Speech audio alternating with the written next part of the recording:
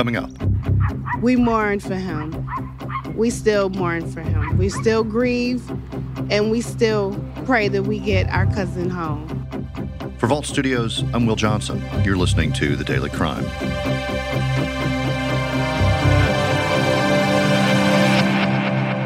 Sylvia McDougal lost her husband, Skip McDougal, more than 2 decades ago. He was a Buffalo police officer killed in the line of duty in 1997. She was left to raise 4 children on her own. On April 9, 1997, Officer Skip McDougal and his partner encountered a suspect stripping a car on Northampton Street. As they approached, the suspect fired, striking both officers. And in an age when bulletproof vests were not mandatory, the round to McDougal's chest was fatal. He left behind a wife and 4 children. Sylvia McDougal still wears her wedding ring and a special pendant around her neck in the shape of a police badge. After my husband was killed, I had all my children, one made like a badge to wear around their neck. And on the back of this, you can't see it, but it's his date of death on it, April 9th, 1997, and it's his name on his Skip. So I just keep it close to my heart. He's always going to be a part of my heart no matter what. Because he protected me, and he's still taking care of me even though he's gone. The man convicted in the murder of Officer Skip McDougal remains behind bars. But his attorney now says there's new evidence that should clear his client's name.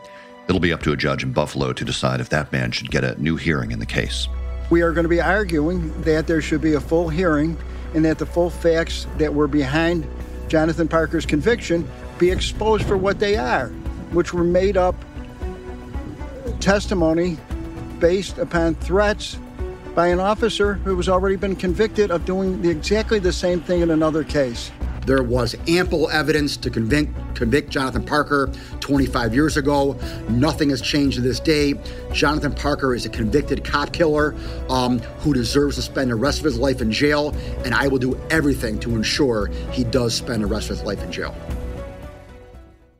I'm joined now by Danielle Church at WGRZ in Buffalo. Danielle, thanks for being here with us. We appreciate it. Yeah, thanks for having me. So let's go back to April of 1997 when a Buffalo police officer was shot. Tell us what we know about what happened. So April 1997, 2 Buffalo police officers are on or near Northampton Street in downtown Buffalo, and they think they see a suspect stripping a stolen car in the area, so they approach the suspect, and that person begins to fire at them. And then so Officer Charles, or Skip McDougal, ended up being killed, and Officer Michael Martinez, his partner, was injured but did survive.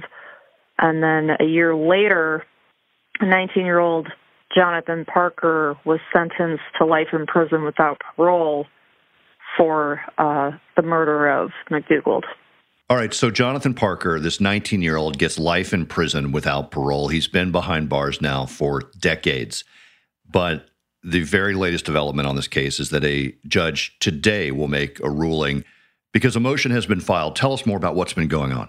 I spoke to the Erie County District Attorney. His name is John Flynn, about this, and he said that a year ago a 440 motion was filed, and the way he explained it is that there's 2 parts to it. And the first is that in 2019, the U.S. Supreme Court decided a defense attorney cannot say anything to admit his or her client's guilt when they plead innocence over and over again. And what happened in Parker's trial in 1998, in the closing arguments, his defense attorney, who at the time was James Harrington said that his client had recklessly caused the murder of McDougal. So nowadays, you wouldn't be allowed to say something like that.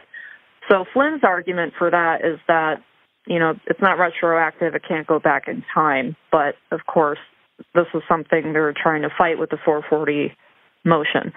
The second part of the 440 motion is now there's 2 witnesses who, back in the trial in 1998, when they testified, they had said they saw Parker in or near Northampton Street.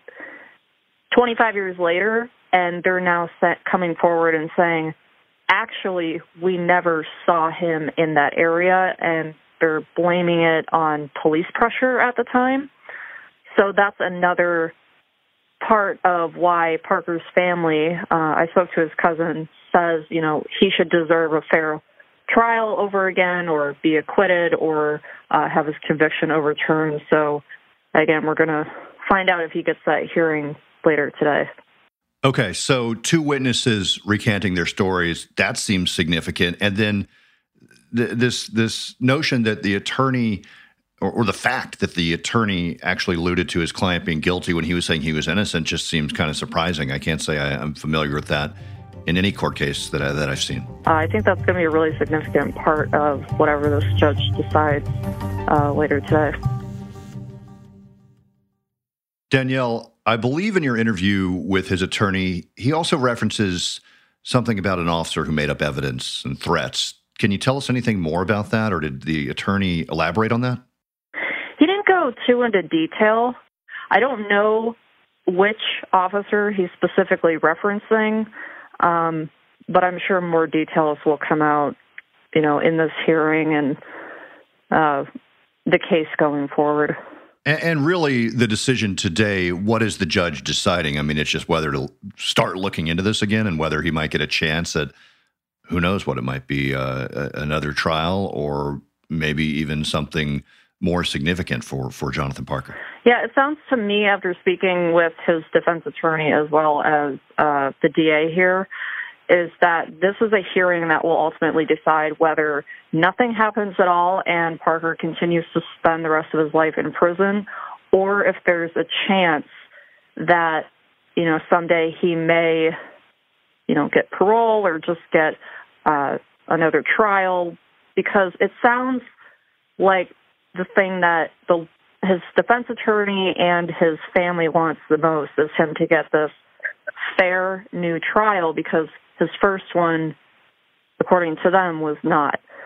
So if he gets this hearing, it sounds like he's going to really be able to put it out all on the table, and then, of course, the judge will decide what to do moving forward. In those 25 years, unfortunately, we have lost many family members, but unfortunately, he lost a child. He lost a daughter, and he was unable to attend her funeral services. So on one side, you've got this family of a Buffalo police officer who was shot and killed in the line of duty back in 1997, saying there was ample evidence and this guy should be behind bars for the rest of his life.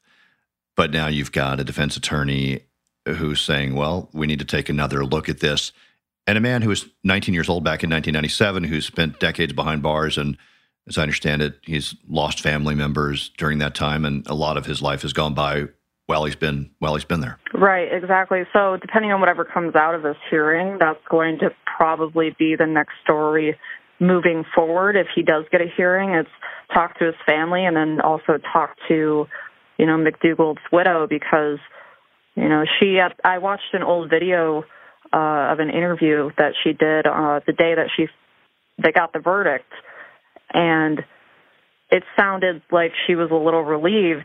Of course, she doesn't have her husband anymore, so she's never going to completely be over that. But I think whatever she has to say based on what's going to happen later is going to be interesting. All right, we'll keep an eye on this case. Danielle Church at WGRZ in Buffalo. Thanks so much for talking to us. We appreciate it. Thanks for having me. You've been listening to The Daily Crime, a podcast from Vault Studios. Be sure to check out our other podcasts, including Bardstown, The Officer's Wife, and our weekly show, True Crime Chronicles. For Vault Studios, I'm Will Johnson.